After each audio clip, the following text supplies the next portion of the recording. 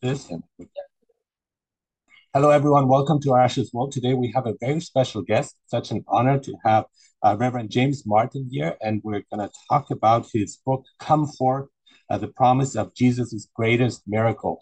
Thank you for being here. And how are you doing, Reverend? My pleasure, and it's great to be on your podcast. Thank you so much.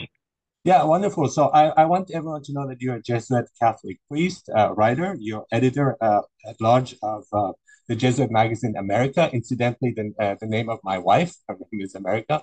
And I want to talk Great. about your book, Come Forth. So I came up with different definitions, what it could mean in the sense of an invitation, of stepping up, a choice, a decision, courage, movement, facing the world, reality, truth, leaving your comfort zone, standing up to one's true self, as well as starting a new life or turning a new leaf.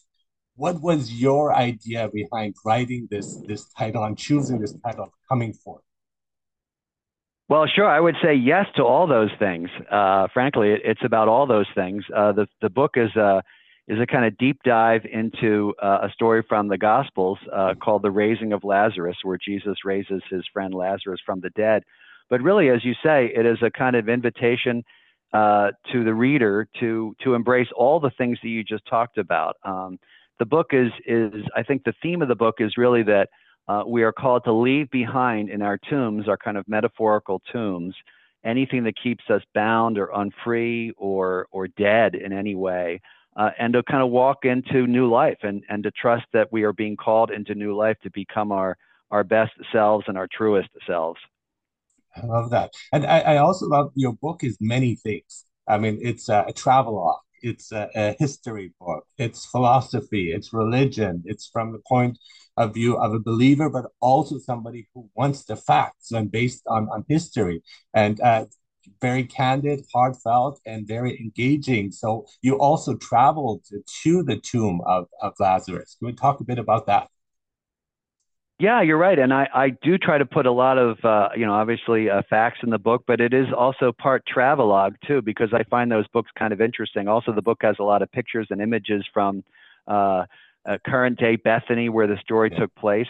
And yeah, I mean, the story has always fascinated me, and I was able to travel there for the first time about 10 years ago. And then since then, I've been there leading pilgrimages to this place. And the place always exerts a very powerful pull on people because that story of Jesus raising his friend from the dead, 2,000 years ago, still speaks to us today because I think we all feel that there are parts of our life, and as I think a lot of your listeners will know, there are parts of our lives that feel kind of dead or stuck. And so the story is not just something that happened 2,000 years ago, but really something that is relevant to all of us today. Mhm, absolutely. I want to get to Lazarus, the raising of Lazarus in a moment, but it's also I felt again it's also a self-help book as we talked about it. Also memoir when you talk about your own experience and memories and so on. And I was thrilled and I love to see that you mentioned Jesus of Nazareth because that is one of my favorite miniseries. When I was a teen, I saw it and I was blown away. And it's really like it's one of my favorite Jesus movies, if you like, and really inspired me because I thought it was also based on very close to the actual scriptures. It wasn't just made up. A lot of it was really based on that. Also, other films, of course, Last Temptation of Christ, which I read the book as well and saw the movie, and you mentioning that too. As well as for myself, the music of Jesus Christ Superstar in many ways also inspired me. So I love the portrayal of Jesus in all these three works. So what would you say here? What's your experience with any or all of them? Yeah, well, thank you so much for mentioning Jesus of Nazareth. We're probably the same age if we saw it as teenagers because that was the mini series that for people who don't know, it used to run a lot it started in 1977. I saw it when I was 16 years old and it ran Every for many year in years. Germany, we would see it. Every year they would show it in Absolutely. Germany. Yes, exactly. Same in the States around Christmas and Easter. And it was the portrayal of the raising of Lazarus, which really sort of got me interested in the story because I thought even more than the resurrection, the way it was portrayed in the movie was kind of the dramatic high point. And that just got me thinking, like, who is this guy? And who are these two sisters that greet Jesus? And so that got me sort of on a lifelong journey of trying to understand this story, which led to the time in the Holy Land to go to the actual tomb, which I talk about, and then also, led to this book. So it was really, it started, I would say, my own introduction to the New Testament started with TV. That's how I learned about the New Testament to begin with. I played it for my son just recently. It's like, okay, now it's time. You're old enough. You're 15. Let's watch Jesus of Nazareth, and he quite liked it actually. So that was It great. Yeah, sir. it still holds up, and you can see that I describe the way that it's portrayed in the miniseries, and you can still find it on YouTube. You can find it for free on YouTube. But that was the kind of the thing that kind of got me started. But also, I talk in the book about how sort of prevalent Lazarus is, and really in fine arts and in the cultural world. So I do a kind of a cultural history of Lazarus in the fine arts and painting and poetry, and again, as we were saying, in movies and even in TV. I want to talk about the actual event. And he did raise others as well, but this is the one that's mentioned in John. And I was wondering about, there's also that feeling with, why did Jesus wait for a few days? And did he not know that that's going to happen if he waits? And then when he came, why did he go against the order of things? Was that a type of, and you mentioned, you allude to that, was that a type of like showing a great sign, or maybe a publicity stunt of like doing that? What was going on in the mind of Jesus, if we could say, of doing that, of waiting and then doing that event, that miracle, the greatest miracle, as you mentioned? Well, that's one of the things I talk about in the book, which is that Jesus does wait for a couple of days after he gets word from the sisters that their brother Lazarus is ill. And there's a lot of sort of speculation about that. I would say probably the most likely reason is that Jewish belief at the time was that the soul hovered around the body for 2 or 3 days. And so, it was clear that by the time Jesus, arrived in Bethany 4 days later, Lazarus was dead. And he says that to the disciples, he's dead. So there's no mistaking what he's doing. He's raising someone from the dead, not someone who's asleep, not someone who's sick, not someone who's passed out. And also in John's gospel, Jesus is portrayed, there's 4 different ways of looking at Jesus with the same person, obviously, through the 4 different gospels. In John's gospel, he's very much in control. And so I think that's part of it. Jesus goes to Bethany when he wants to go to Bethany. And also what he's doing in John's gospel, it's not just a miracle for the sake of doing a miracle. It's so that people believe. And so this greatest miracle is to show people that he has power even over death. What I also love is, just from the point of view of Lazarus, which I never thought before, but reading your book, it kind of like entered my mind. It's like, what must he have felt? And again, it goes back to your title, like coming forth. He's being called upon. He's in another world. He decides to come back. And does he come reluctantly? In the movie, it's kind of also slow. And in the miniseries, it comes out with the music and so on. Is there maybe doubt and hesitation? It's like, why do they want me back? And in Last Temptation of Christ, he gets killed again, right? And so I'm wondering about that. What can we speculate? Because I again love psychology too, and so is my audience. So could we say about his state of mind, the one of Lazarus?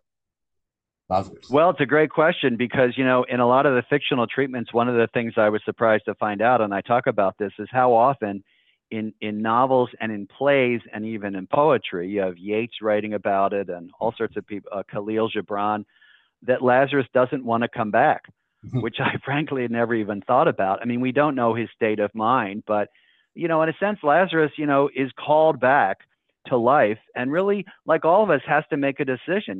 Do I listen to this voice? Do I get up? And I know a lot of your listeners are interested in mental health. I think that's a really important thing for mental health professionals and for people who are in therapy and struggling with mental health, is to trust, that you can change, right? That Yeah. you can change through therapy and through all sorts of, different mental health practices, that it is possible. And I think that's one thing that Lazarus has to trust. Lazarus is, there in his tomb. And also, you think about Lazarus probably realizing no one has ever done this before. You know what I mean? No one has ever kind of gotten up from the tomb, but I'm going to do it. I'm going to trust. And I think that's where a lot of people who see therapists, can find a real resonance that they can trust that they too can get better. A feeling I had when I had a surgery and when I came out of the surgery and suddenly I felt like, oh, I don't want to be back here. There was this feeling like I would have preferred to stay where I was in that whatever it was, that void and so on. So I think that's kind of the comfort zone that we often like we get entrenched in, and it's really important to again come forth, to step back, to step into the world again. And I think I see it quite fascinating. It's again with your book here. I no, I totally agree, and I say at one point, and we all struggle with this in terms of mental health. The old, right, the place where we feel kind of comfortable, the old patterns, the old sort of behaviors and addictions, feel so comfortable that feels like life, right? Mhm. And that when you think about changing, it almost feels like letting go of the familiar, letting go of life. And so I say in the book, often death feels like life, the place that we're stuck, and life feels like death. And so the invitation, is to believe that really there is new life that can be offered to us and that we're really being called to.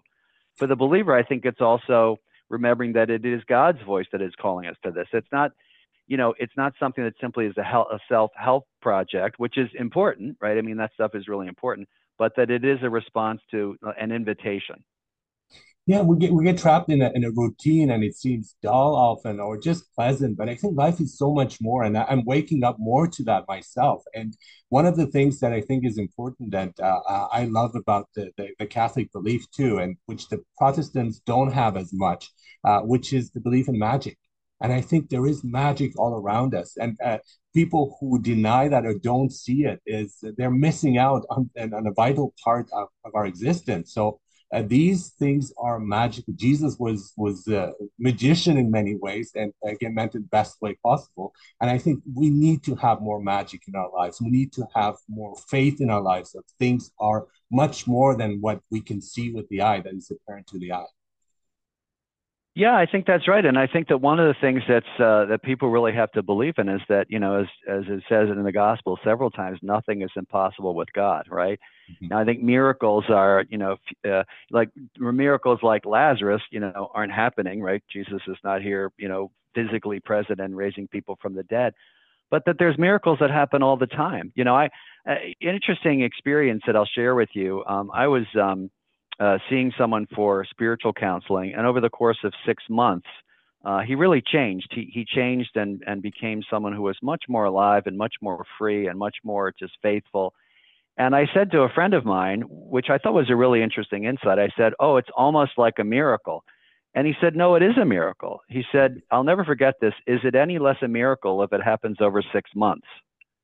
Right. And I think that we see people in the mental health world and in our own lives who change, right? And it might take, it may not be, immediate like it was for Lazarus, but it may take months and years, but it's still a miracle. It's still miraculous that people are able to change that way. So I think we have to believe in that trust in that. And that life has so much to offer. And I think when we get sometimes stuck in our way of thinking, which is kind of like based on old patterns, and we don't accept the new often or embrace the new, I think that's really important to step forward and to enter a territory that may feel uncomfortable and unknown, but it's really necessary, especially. And one of the things I encourage all my listeners to do, I do it myself, is to listen to your intuition, because I think deep down your intuition, it goes back to the voice of God, as you're saying. And I think we really need to connect with that, especially nowadays.